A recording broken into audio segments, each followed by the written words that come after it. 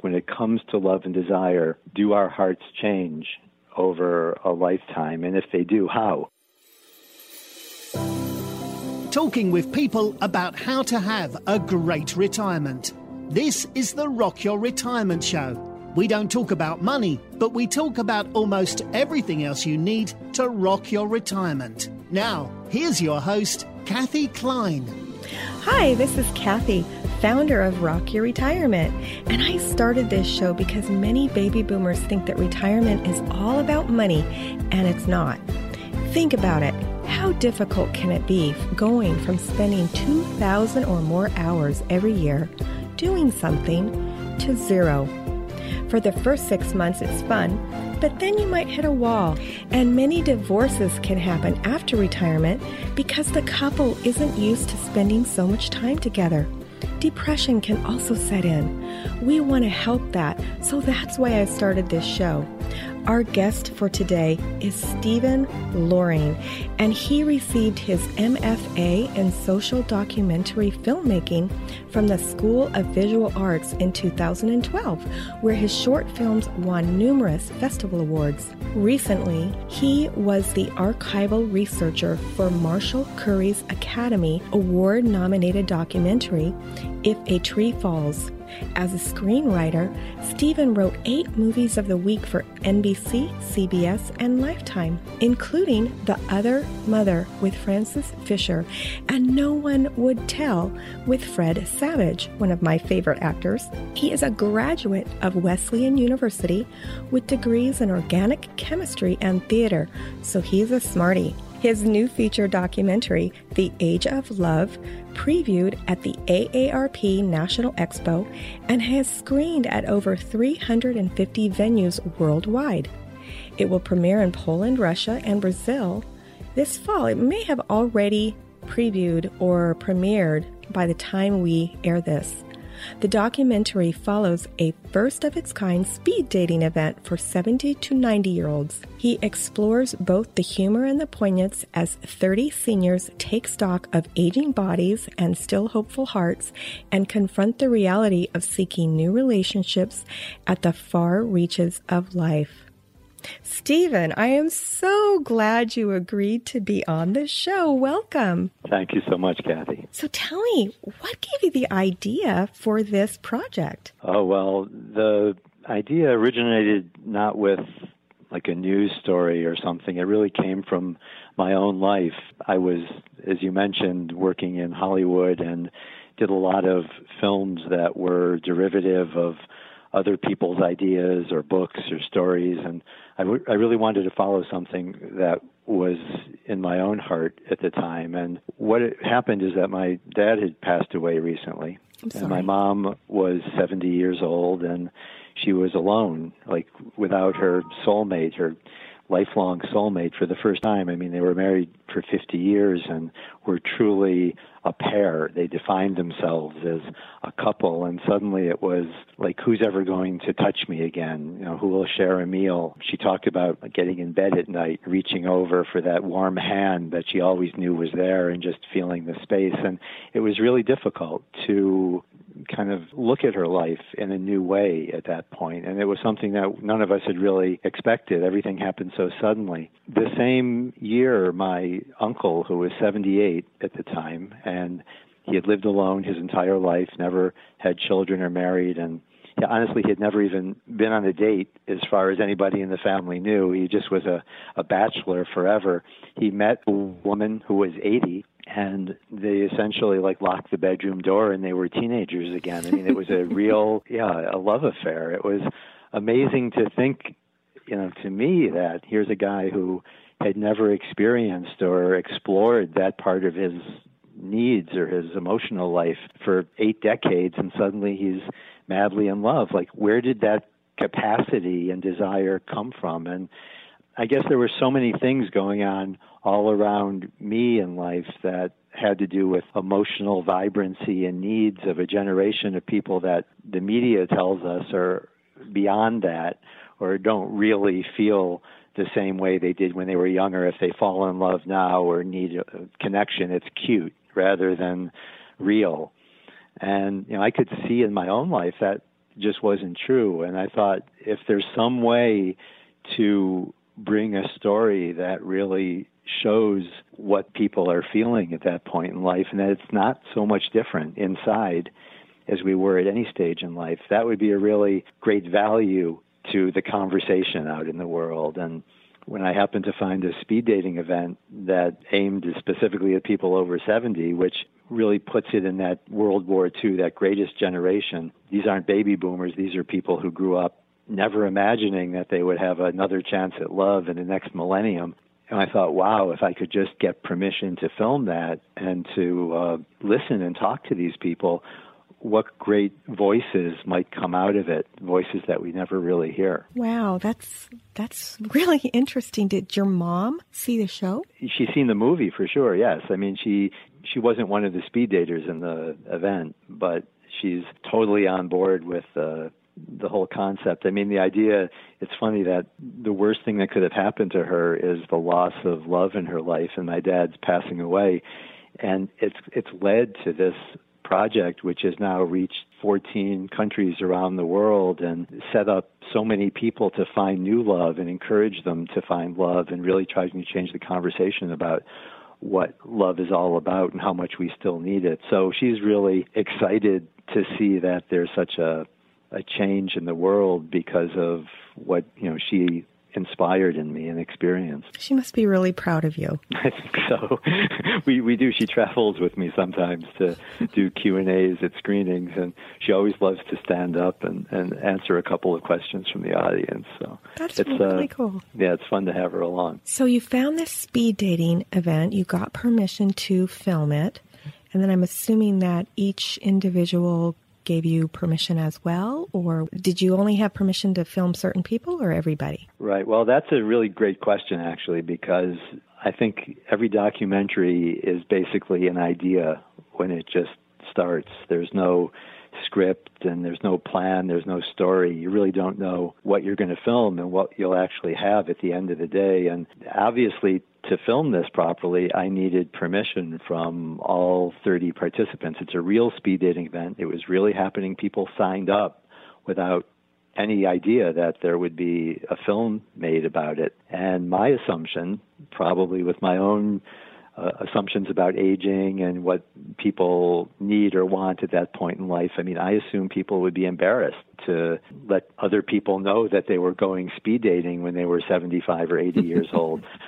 I thought they haven't told their friends. They probably for sure haven't told their children they're going to do it.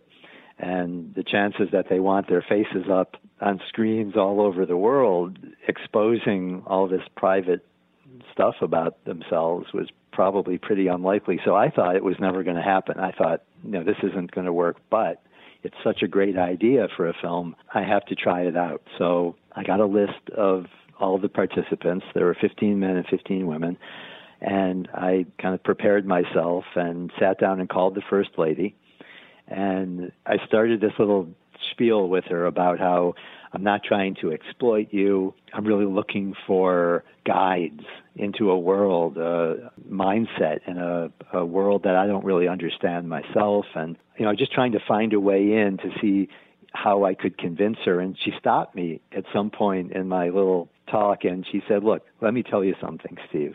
She said, my kids love me. They do everything that kids should do for a parent. They call, we go out and celebrate birthdays, we talk on the phone, we share everything that we're supposed to share in life. But even my own children never ask me at this point in life what's in my heart and what I'm feeling. Am I lonely? That's become a topic that just isn't on the table anymore. It's in terms of my emotional life, I'm invisible to the world. Why wouldn't I want to talk about it? Because, there's so much going on here. I'm going speed dating for a reason. And she said, bring your camera and come over. Wow. That is awesome. It inspired me to move down the list. And in 3 days, it took me to call all 30 people. On the first call, 29 of the 30 people said bring your camera and come over. And the other man said, come over without your camera, we'll talk, and you'll bring your camera later. So essentially, I got permission from everybody. You know, I'm a stranger to them. They didn't know who I was or what my intentions were, except for trying to sound friendly and professional on the phone. And they were ready to open up their lives because they felt so profoundly invisible, except for, you know, healthcare or financial issues, you know, the things that the media pitch to older people and think that they're their only concerns. They felt so invisible in terms of who they were and who they were inside all their lives that they were thrilled that somebody wanted to listen to them. Like I said before, when you have a documentary, you don't know what you're going to get, but there's a moment, I think, when you know you're onto something and that there's a story out there. And for me, that was the moment that I was ready to spend the next however many years making this, because I knew that there was something that people hadn't touched on that needed to be looked at in society. Wow. Well, so you had the idea, you got the permission. What did you think was going to happen? Well, I had no idea what was going to happen because, you know, here were 30 strangers to me. They were all older people. I was nervous because I had to go into their homes and make a movie. You know, it's not just talking heads. I had to find visuals. I didn't know who was going to be interesting or exciting. I didn't know who was going to get a date. But I decided that I was going to film it without a crew because I felt I have a limited amount of time. There were 3 weeks, in fact, or about 3.5 weeks between the time I got this list and the actual speed dating event. So I didn't have a lot of time to film, and I knew if I came into people's houses with a camera and a sound guy, you know, a whole crew of people, it would be unlikely they would open up. And I decided to shoot it myself just because then I could have conversations with people and not feel like I was sitting down with a list of questions and put them on the spot to answer. But I didn't know who was going to be in the movie at all, and I knew I couldn't fit all 30 people. I had to find the people who really embodied the issues and themes that the movie would eventually be about. So, I mean, I just filmed 14 hours a day, every single day, covering everybody, hoping that the personalities would emerge, which they did, and I would be able to see who I could put together and use in the film that would really open eyes to things we don't realize or think about when it comes to older people and their emotional lives. That must have been such a great project to work with. You know, I can't even imagine spending that much time with 30 people and getting to know. Do you ever keep in touch with any of them? Oh, for sure. They keep in touch with me. You know, it's funny, when I finished filming, one of the women who ended up having quite a featured role in the film, she said, you know, once you leave town, once this is over, I'll never be as important in life again. You know, it's like I'm a movie star now. But I think it goes back to the same feeling that everybody began with, is that suddenly they weren't invisible. Suddenly somebody wanted to hear the things that they weren't really allowed to talk about or that our world doesn't really consider. You know, they felt they were going back into their regular lives again. What kind of love do you think people were looking for that participated in this event? Well, I think love it's interesting because I think I put up on my desk when I started making the film a question. There's always like something I want to embody the themes of the film with that I can keep coming back to. And I wrote this question: when it comes to love and desire, do our hearts change over a lifetime? And if they do, how? That was really like in the back of my mind, I think, throughout the entire process of making the film, because of the assumptions that love does change, that it's not real in some ways, the stereotypes that we put on older people. And I think what I learned in making the film is that when you're older, there's this conception that you're just looking for companionship. That's like something people talk about a lot. And it's somehow a degraded form of true romantic love. But I think when people are younger, they're looking for so many different things because they're trying to create their life at that point. They're looking for somebody to match in terms of career and money and where they want to live and how they're going to have children and raise a family. There's looks and there's status. I mean, there's so many different elements that are layered on top of the search for a person to love in life when you're younger, that when you get older, that those considerations are gone, and to a large extent. And what's left is you're looking for somebody who can just see you and understand you for who you are. It's like not to be alone. It's that defeat of loneliness, to feel connected to somebody and something in the world. And really, when you're younger, I think that's what underlies the search for love, too, aside from the search to start a family and some of the other things that we layer on top of what love is when we're young. But essentially, when you're young and when you're old, you just want somebody who will understand who you are and who you can understand and will be there for you. And that doesn't change. And I think what I learned is that age somehow strips away a lot of those layers of complicating layers of what we put on top of what love really is. And the essential part of it really is the same. There's one character in the movie who said to me that he feels that love is even deeper now than it was when he was younger.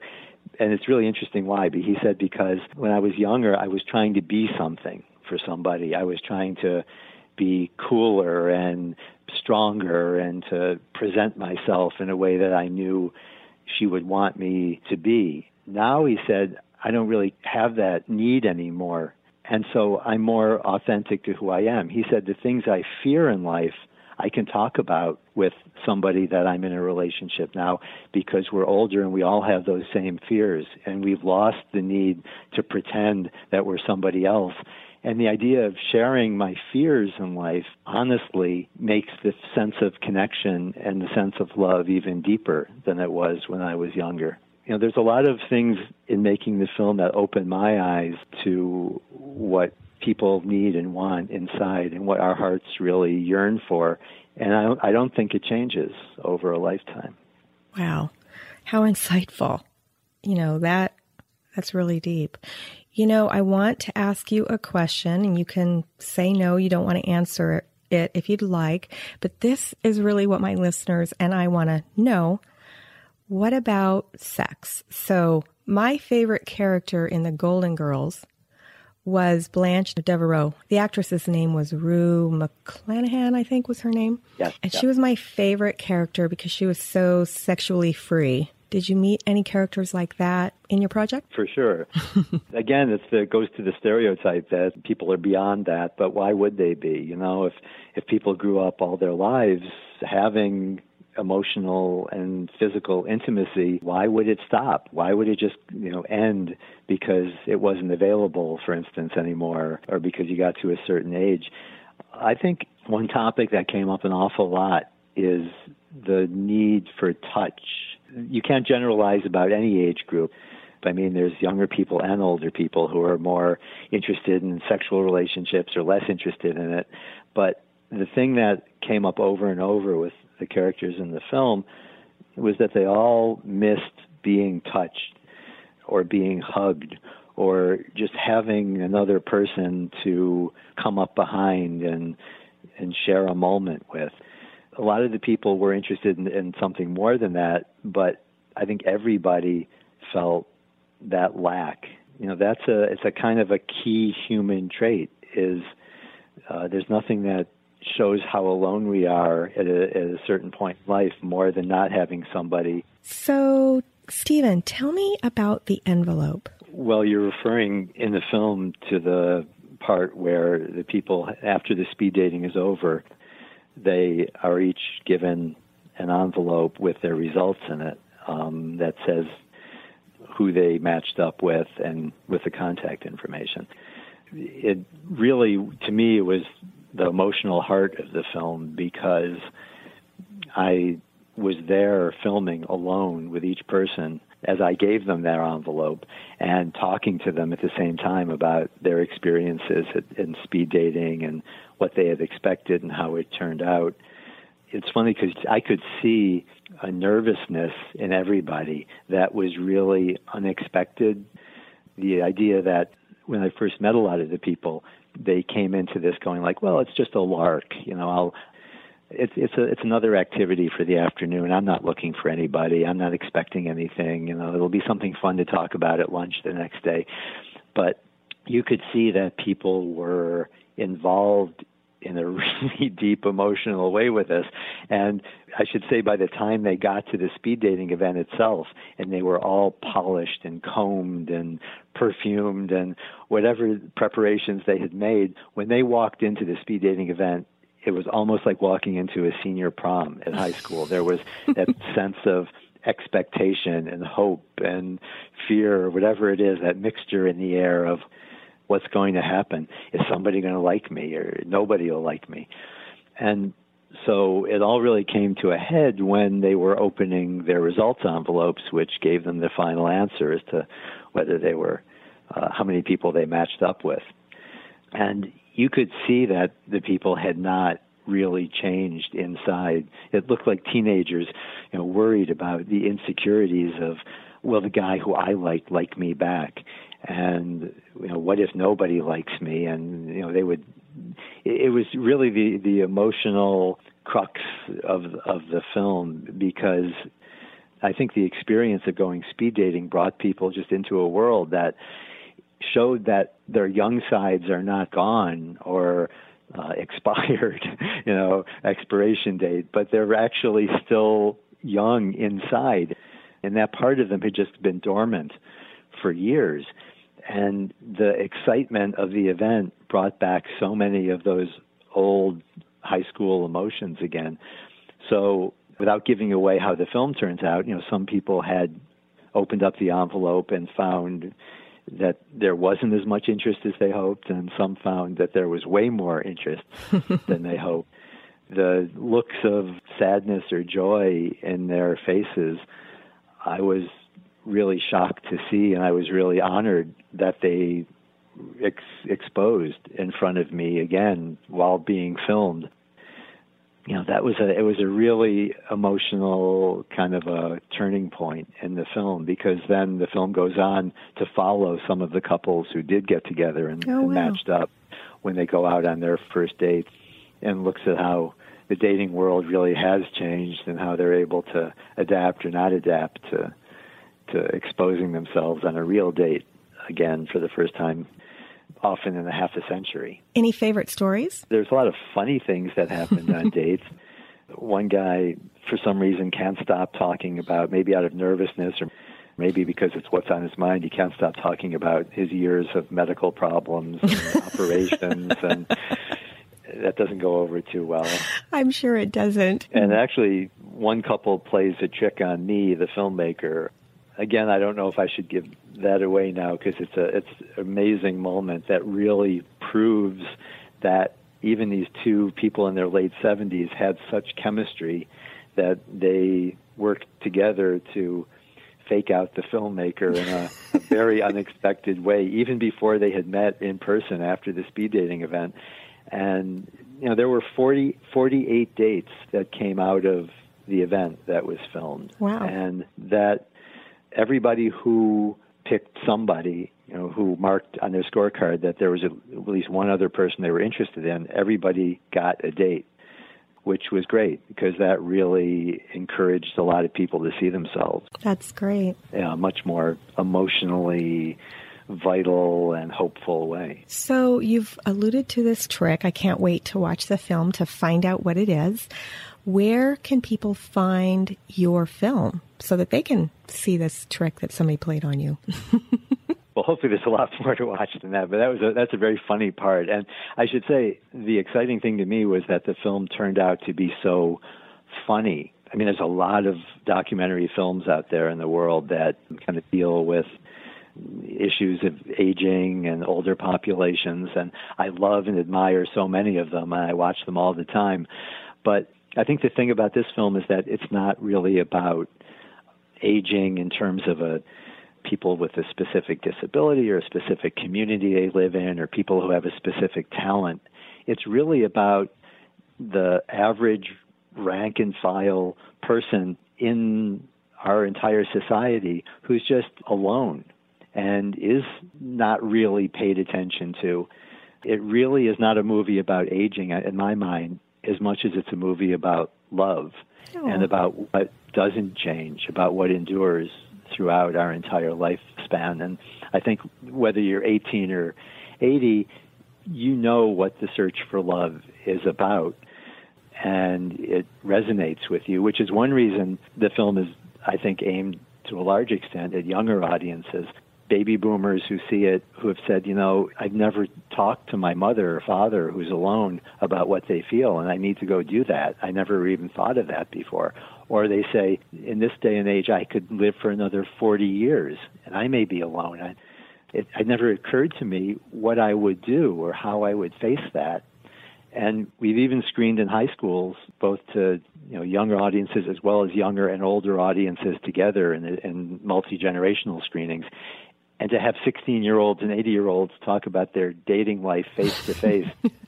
I love it. Yeah, it's an amazing moment. And you find out that everybody feels stereotyped, everybody feels overlooked, everybody feels misunderstood in some way, and there isn't that much difference between the generations, which is in itself an eye-opening lesson, for people. In California, actually, they've set up LGBT events too, senior LGBT dating events. So the film not only crosses cultures. Dating events are coming up in Warsaw and Moscow now, and had interest in Mumbai and Tokyo, and amongst all different types of socioeconomic communities. So the film takes place in a very white middle-class suburb of Rochester, New York, but we've screened it for all sorts of diverse audiences that find the message to be aging is the minority, or aging is the being older and being invisible and being overlooked, kind of cuts across all cultural and socioeconomic lines, as well as gender identity and health issues. You're all in the same boat when people just disregard you because of your age. But to get to your question, the film has been released in community screenings right now, and we've had hundreds of them. And if you want to find out where more are coming up, there's a list on our website, theageoflovemovie.com, and there's a page called Screenings, which lists all the upcoming screenings.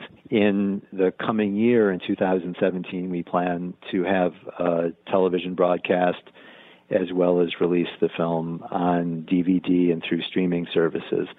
So in that time frame, you can probably find it more widely released, but you can always come to the website and get information of where the film can be seen next and where it will be released and what the dates will be. Yeah, I'm going to actually put that on the show notes for this page, or for this interview, and I'm going to include a trailer and some different links that people can use to find out more information about the show. So before we end, I have just one more question for you. Are you ready? Sure. Do you think you'll have love at age 85?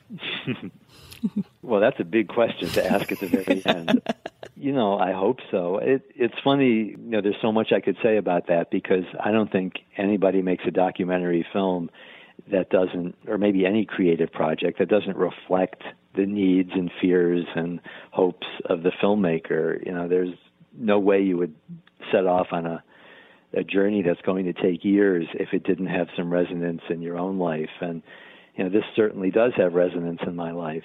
I'm currently not married, and I'm middle-aged and looking ahead the same way a lot of other people are. But it's certainly a human desire not to be alone. And my goal is to have, obviously, some love in my life as long as I'm here to enjoy it. So, yes, I do expect to be in love when I'm 85. And plus the fact that the world is aging so quickly, 85, when I get there, will probably be late middle age. So that's what they say. They say 60 is the new 40, right? That's what they say, right? 80 is the new 60. So that's what I'm going on.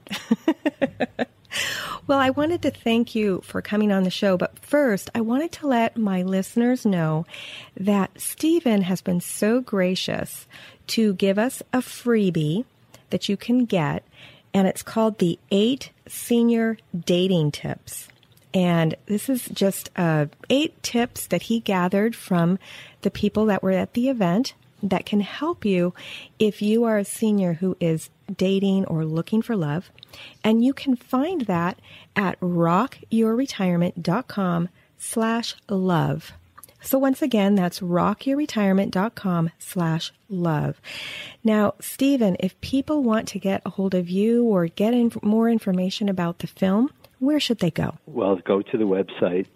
There's a contact form, and there's also forms on the website where you can learn how to host a screening in your own community or for your own organization or company. And there's also a form if you would like to hold a senior speed dating event in your community. I can also help. We've created a senior speed dating kit, which takes all the information from the event that was seen in the film and makes it available to organizations that would like to not have to reinvent and just figure out how to do it, but would like a package where they can actually make a difference in the lives of people in their own communities. So, more than happy to spread the love any way we can as part of the outreach for this film as it goes all over the world. I love that. So that can be found at theageoflovemovie.com. Yes. Thanks again, Stephen. Really appreciate your coming on the show. This has been great fun. And for Thank you. Yeah, you're welcome. Thank you. And for my listeners, we'll see you next week on Rock Your Retirement.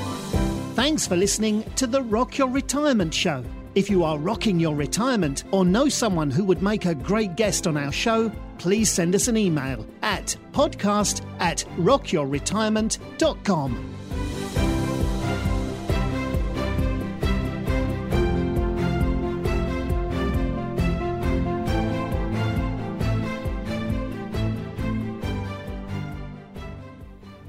Hi, this is Kathy.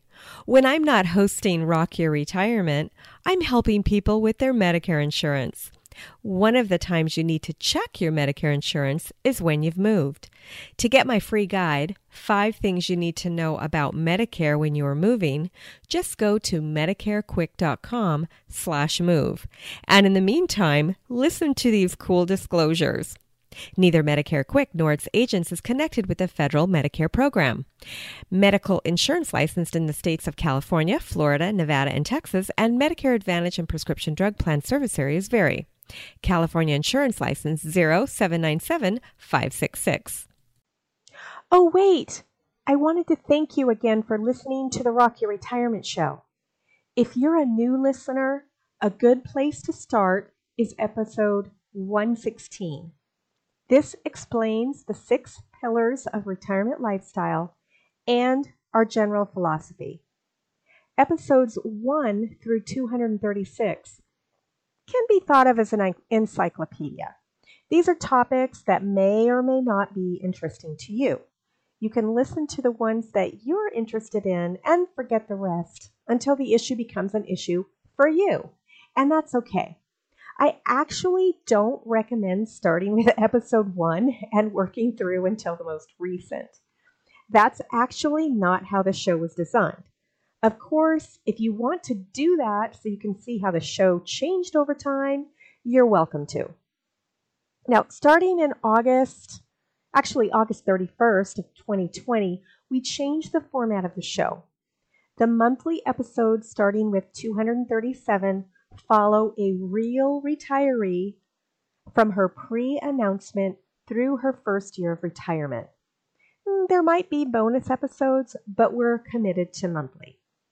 If you've enjoyed any of our past shows or the show that you've just listened to and you want to support us, you can do so in any of the 4 ways. 1. Share this episode with a friend or family member who needs to hear it. This is the most important way that people find us. Since our audience is typically older, we grow by having our listeners share our episodes with others. 2. Subscribe to or follow the show using whatever podcast catcher you're listening on right now. Now, if you're listening on your computer, you can listen on your smartphone by going to Apple Podcasts, Google Play, Stitcher, Podcast Addict, iHeartRadio, Spotify. I believe we're on all of them. If you can't find us on the podcast catcher that you'd like to use, send us a note on the website at rockyourretirement.com, and we'll make sure that we get on your favorite podcast app. But basically, what you do is you download the app, and then you search for the show, and when you find it, you'll hit subscribe. Make sure it's the Rock Your Retirement Show, and that you hear my voice when you listen. Actually, there were some episodes where Henry Shapiro was a guest. We actually downloaded some of his episodes. So if you hear him, it's probably still the same show. There were maybe 34 or 35 episodes back in the beginning that we hosted on our show when he decided to leave podcasting. Number 3, how you can support us is by leaving a review. Whatever podcast app you're listening to normally has the option of leaving a review, either a written review saying how great the show is, or just with stars. 5 stars is typically the best, and of course we're shooting for those 5-star reviews. And if you tell us why you like the show, what you liked about it, it's actually easier for other people to understand what the show's about. A lot of people, when they find our show, they think it's about money. And of course, by now, you know that it's not. Number 4, if you'd like to support us financially, of course, we're always appreciative of that. Just go to rockyourretirement.com/support, and it will take you to our page where you can support us financially. Thanks again, and we'll see you next time on Rock Your Retirement. Bye.